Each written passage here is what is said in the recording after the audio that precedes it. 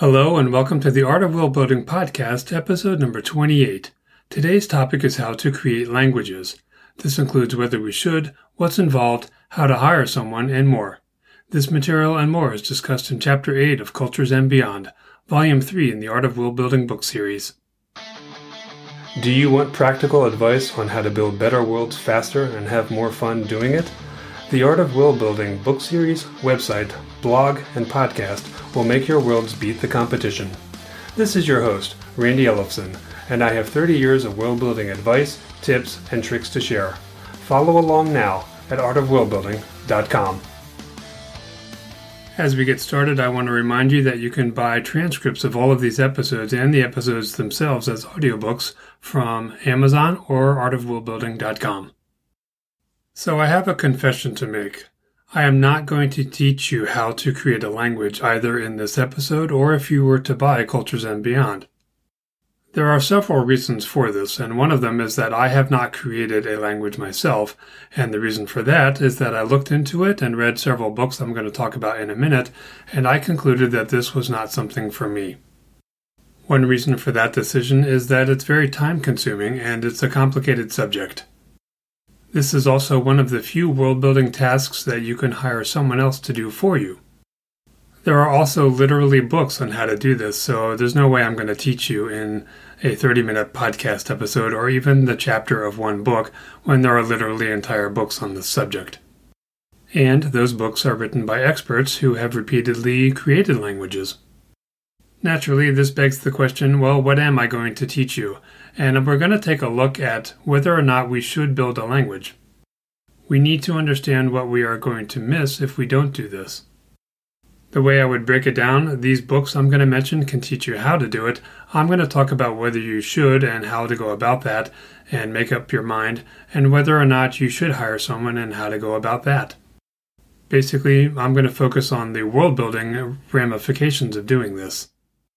A constructed language is also known as a conlang, and those who create them are called conlangers.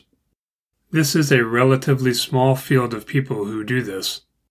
And this small field of people, they're the ones who are going to realize that you have done a poor job of creating a language if you don't follow a lot of the things that they do when they're creating one. One of the considerations we should be aware of is that if we write a fictional story and we would like an audiobook done of that, we have one of two options if we have used a fictional language. Either we are going to have to speak that language ourselves, or the narrator that we hire is going to have to do that, and we are going to be the person responsible for teaching them how to say everything. This is certainly something to keep in mind. There is another alternative there, and that would be to simply translate everything into English, for example, if the rest of the book is in English, and not have them try to speak the foreign language. The side effect would be depriving the audiobook audience of the language. This would technically make the audiobook be slightly different from the printed or ebook. However, if we can't figure out how to do this, or we can't hire someone who is able to accurately say the language, this might be our only option. On that note, the narrator we hire will have to be told that this is part of the job, because some of them may not be willing to do this. This could also limit the number of narrators available to us. What if we really want someone to narrate a book and they are not willing to do this? I would say that this is how you solve that problem. It's also possible that these narrators might charge more for having to do this depending on how much of that fictional language you have in your work. If we're not doing an audiobook and we are an author, then this fictional language is mostly a visual display in our book. On the other hand, in audiobooks and TV and film, someone can actually say this language. Most authors would be fortunate if they have enough success that their book is being turned into one of these, and this raises another issue. If we are the one who invented the language, then we're the one who's going to have to instruct the actors on what to say, and there might be far more lines that need to be said. This could quickly get out of hand if we aren't prepared for it, and our ability to hire someone else to make more of these translations is going to be limited because we're the only ones who really understand the language, so we're the only ones who can do that work. But maybe we'll get lucky and we'll be able to hire a conlanger to take over the language and do it for us, but they may also have serious problems with what we have done if we have not followed what might be called protocols for how to create a fictional language. In other words, they might find the task of doing this harder because we have made errors that stand in their way. So these are some of the factors to consider. One of the books that I alluded to earlier is called The Art of Language Invention. It's by David J. Peterson, who invented Dothraki for Game of Thrones and I believe some languages for Star Trek and other series. Then there's The Language Construction Kit by Mark Rosenfelder. I have read both of those books, but what I have not read is a third one, also by Mark, called Advanced Language Construction. Naturally, your reaction to reading these could be different from mine, but what I picked up from these was that this is way more involved than I thought it was, and it's something that I just decided I'm not going to do. At times it seems accessible, and at other times it just seems like I'm getting in way over my head. Sometimes we have to ask ourselves, do I really want a language created, or do I want to be the one who creates it? And if I want to be the one who creates it, how badly do I want to do this? Because once you read a book like this, you may reach the conclusion, as I did, that it's just something that's a little too involved for you. I don't mean to sound like I'm being very negative about this, because again, your reaction could be very different from mine. If you really want to create a language, I would highly recommend checking out these books and maybe some of the others that are available and seeing if you can get your feet wet on this.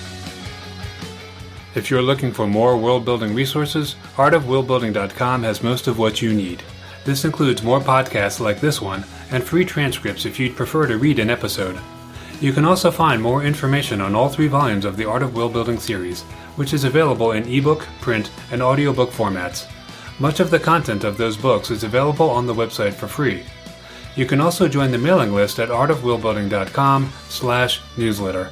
This gets you free, reusable templates from each published volume in the series. You don't even need to buy the books to get these.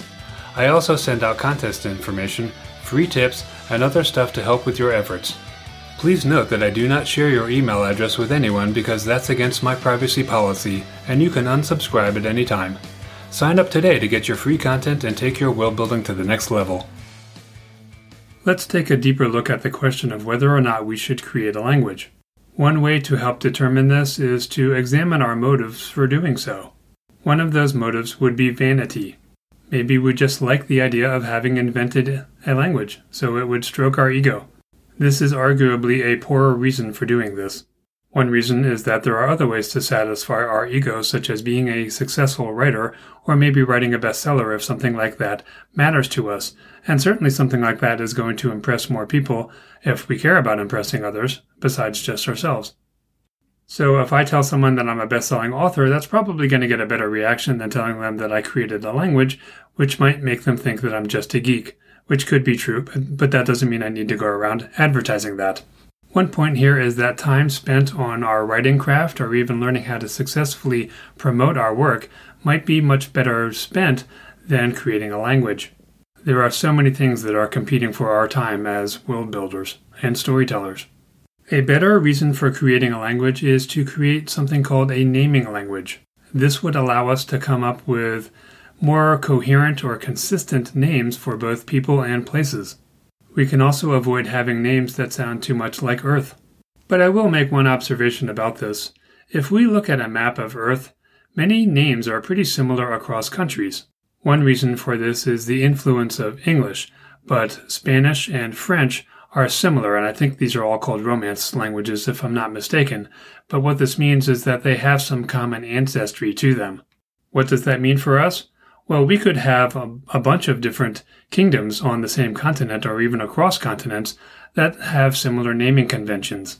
When we look at a map of England versus France, we sometimes think that the names are specific to that country, but that's partly because we live here and we have heard of these names before.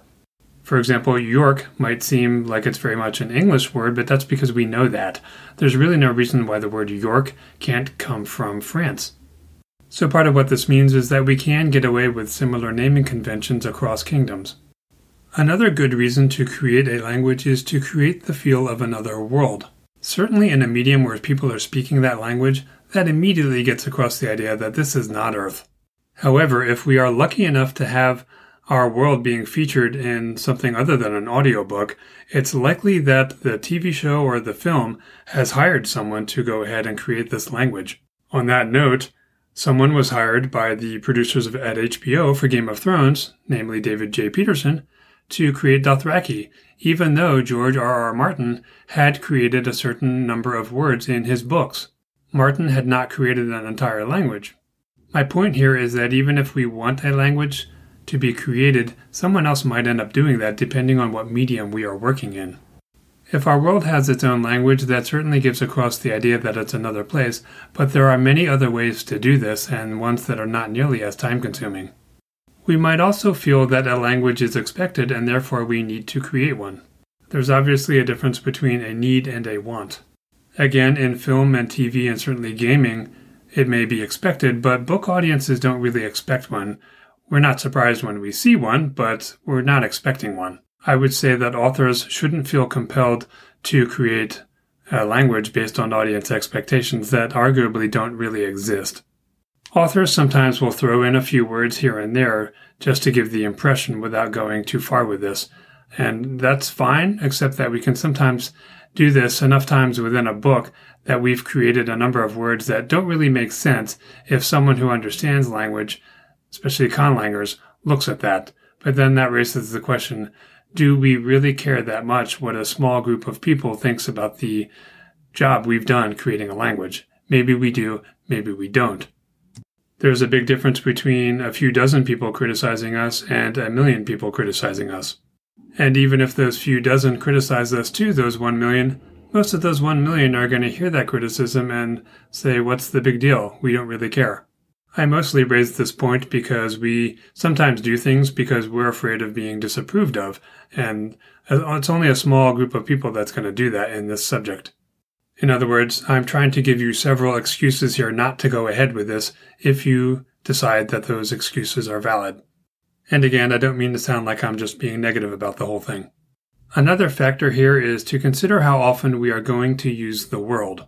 I've talked before about creating a world that we can use for our entire career, in which case it may make sense to go ahead and invent a language because we're going to have many opportunities to use it. On the other hand, if we're inventing a language for a short story, that may not be a good use of time because we're going to use so little of it, and in fact we could spend more time inventing the language than writing the story. That's the kind of scenario where we might want to just throw out some made-up jargon and not really worry about if it sounds like a real language to those who know better. Between these is something like a novel where it's a standalone and we're not going to revisit that book and that language again. If you're enjoying the podcast, please rate and review the show at artofworldbuilding.com/review. Reviews really are critical to encouraging more people to listen to a show they haven't heard of before, and it can also help the show rank better, allowing more people to discover it. Again, that URL is artofworldbuilding.com/review. Let's take a minute to consider the medium. We've already touched a little bit on the difference between books, audiobooks, and TV and film. Anytime the language is actually going to be spoken, this is pretty good because we can hear inflection and tone despite not understanding what someone is saying. The gestures and person's expression can also help us pick up on the meaning. This is one reason why having a language in a visual medium is very useful. The gestures and expressions are obviously going to be missing from an audiobook, but certainly the tone and inflection will still be there. However, none of that is apparent in the written word. This suggests that we will get less mileage from a fictional language in a book unless it's being read. This means that the time investment is a little bit less worth it. In all mediums, we sometimes have another character translating for the other characters who also don't understand that language any more than the audience does. And then there's the subtitles option in any visual medium. That said, subtitles can be kind of tedious, and if you've ever watched an entire foreign language film with subtitles, you know this to be true. This is one reason why we sometimes see a character start off speaking a fictional language, and then after maybe a minute or so, they switch over to speaking English.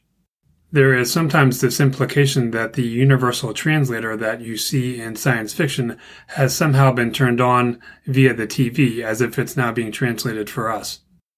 Of course, what's really happening, and the reason they're doing this, is that it's not only easier for the actors, but for the audience to not deal with this fictional language, and that once again, this suggests it's not going to be used as much. One advantage to subtitles is that, at least at the same time that the words are being spoken, the words are being shown on screen. By contrast, in a book, you're going to have to put the words in there twice, potentially, once in the fictional language and then once in English so that the audience can understand it. Either that or you'll have a character sum up what has just been said. The point I'm making is that the word count will go up slightly, but this is not something that's really going to impact our work. I'm assuming you're not going to have literally half of the book in a fictional language. Something else to consider for authors is that if the audience has to stop and try to make sense of what we've written, well, they may just stop doing this and skip over all of our invented language, in which case, what was the point of inventing it? Some people enjoy trying to sound it out, but I personally don't, and anytime I see fictional words, I pretty much skip right over them. If it's one or two like the word Dothraki, then no, but if it's an entire paragraph or several sentences, I really have no idea what this means, and aside from the visuals of it giving me a sense of it being eloquent or harsh, it doesn't really mean anything to me, and I'm not picking up much from seeing this. Another potential issue here is that we typically don't want to push the audience away and pull them out of our story, and looking at a fictional language and spending, let's say, 5 minutes trying to parse out a sentence just to see how it might sound, even though we don't understand what it is, that is definitely pulling somebody out of our story. For that reason, I would suggest keeping the use of fictional languages down to 1 or 2 sentences at a time. If you'd like to learn world-building skills through instruction, I've launched World Building University. There you can find one free course you can take just by signing up, which has no obligation. Other courses are in development and some are available now. You can preview parts of every course, all of which include video lessons, quizzes, assignments, and sometimes downloadable templates that are even better than those found in the books. To get your first free course, just go to worldbuilding.university. Let's consider our options when it comes to the use of constructed languages. The first option is that we can ignore this subject altogether. That means if our book is written in English, every last word of that manuscript is in English. We make no attempt at all at doing a fictional language or even throwing in the occasional word that's made up from one of those languages. We may allude to other languages or state that they exist and do something like say, "He said hello in his language before switching to common." Some of our readers will object to that, but many of them won't. In science fiction, the Universal Translator basically eliminates this option altogether. Well, it can. A second option is to not invent a language, but just make up words and phrases as we go along. This is what many world builders do. The only real downside to doing this is that any linguist or conlanger, that small group of people I was talking about, they are probably going to realize that what we're doing doesn't really make sense. They may roll their eyes at us, but you know something? They know how hard it is to invent a language because they've done it themselves, so they're probably going to understand why we didn't do it more seriously. The third option is to create a language to one degree or another, such as the naming language I mentioned earlier. I would only recommend this if you really have the time, if it's something that you really want to do, if reading those books I mentioned does not intimidate you into not doing it, and possibly if you intend to use the setting for a long time and would really benefit more often from the time spent inventing a language. If none of those are true, maybe it's not a good idea to invent a language. And then there's the fourth option. We can hire someone to invent a language for us. This is a good option if you are already making money from your books or if you happen to just have the money lying around. Another good thing about this is that you'll have experience dealing with an invented language that was created for you. This means if you decide later to just do it yourself, you will already have some experience dealing with one. If you'd like to subscribe to this free downloadable podcast, here's how to do it. For iPhone, iPad, and iPod listeners, grab your device and go to the iTunes Store. Then search for The Art of World Building. From there, download the free podcast app by Apple, and then subscribe to the show from within that app. For Android listeners, you can download the Stitcher Radio app, which is also free, and search for The Art of World Building. This only needs to be done once, because new episodes will become available in the app each time one is released, and you will never miss an episode. So how do we hire someone to invent a language for us? Well, as it turns out, there is a website by the Language Creation Society, and that website is https:// conlang.org. There's literally an application you can fill out on this website. You would fill out what you need and by when you need it. Once LCS gets your application, potential conlangers will look at it and decide if they would like to work on your job. LCS recommends giving them about 2 to 3 months lead time before you actually need the language. One thing I will point out is that even when you are hiring someone, there are terms that you may need to understand in order to understand what you are getting from them. For example, the word phonology means the sounds of the language. There are 4 basic options on their website. Option 1 is called a naming language. This includes the phonology, which is the sounds of the language. It does not include any grammar. It'll give you about 24 names, and it costs about $100 US. For comparison's sake, as someone who has published multiple books in different genres, I can tell you that I have spent somewhere between maybe $300 and $600 for a book cover. Editing and proofreading each can cost somewhere between $200 to $400. And then there's a ton of promotional expenses that could come up. There are plenty of people who have spent almost nothing on releasing a book, and then there are people who spend thousands. So $100 is not really that much money. Option 2 is what's known as a conlang sketch. This again includes the phonology. There's not going to be any grammar except for a few words. It's going to have 50 lexical terms, which means vocabulary words, including names, and that'll cost you about $200. Option 3 will once again include the phonology. It'll have basic grammar this time. There will be 150 of the lexical terms, and then maybe 5 sample sentences, and that's going to cost you about $400. Then there's option 4. It again includes the phonology, this time a detailed grammar, 500 lexical terms, and about 20 sample sentences, and that one will set you back about $800. Note that these are the initial things that you get from them once they deliver what you have ordered.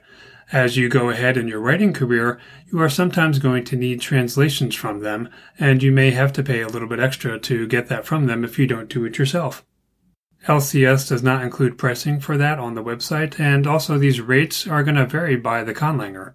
But this should give you a pretty good overview of what the cost might be, and I would assume that any sentence or two that you need translated is not going to cost another $800, for example. It's only going to probably be under $100. Now, I don't know that for sure, but I would imagine so. It might be far less than $100. The final subject I'll touch on is where to start with language invention. And the first decision is whether we want to use a language and for what and how often. This will determine whether the time or money spent is worth it. We'll also need to determine if we are comfortable with inventing phrases as we go along and not really worrying about what anyone thinks, or if we would like to have a more realistic language. One way to determine this is to go ahead and skim through or read those books I mentioned and see if this is something that intimidates you or if you feel encouraged and like you really want to get started. Some of those books are as little as $5 for the ebook, so that's a small price to pay to get a sense of where you stand on this world-building element. The last note I would make is one that I mentioned before. This is one of the only world-building elements that you can actually hire someone to do. The only other one that comes to mind is making maps. Consider what is the best use of your time and money. All of the show's music is actually courtesy of yours truly, as I'm also a musician. The theme song is the title track from my Some Things Are Better Left Unsaid album. But now we're closing out Within the Round from Serenade of Strings. You can hear more at randyellefson.com. Check out artofworldbuilding.com for free templates to help with your world building. And please rate and review the show on iTunes. Thanks for listening.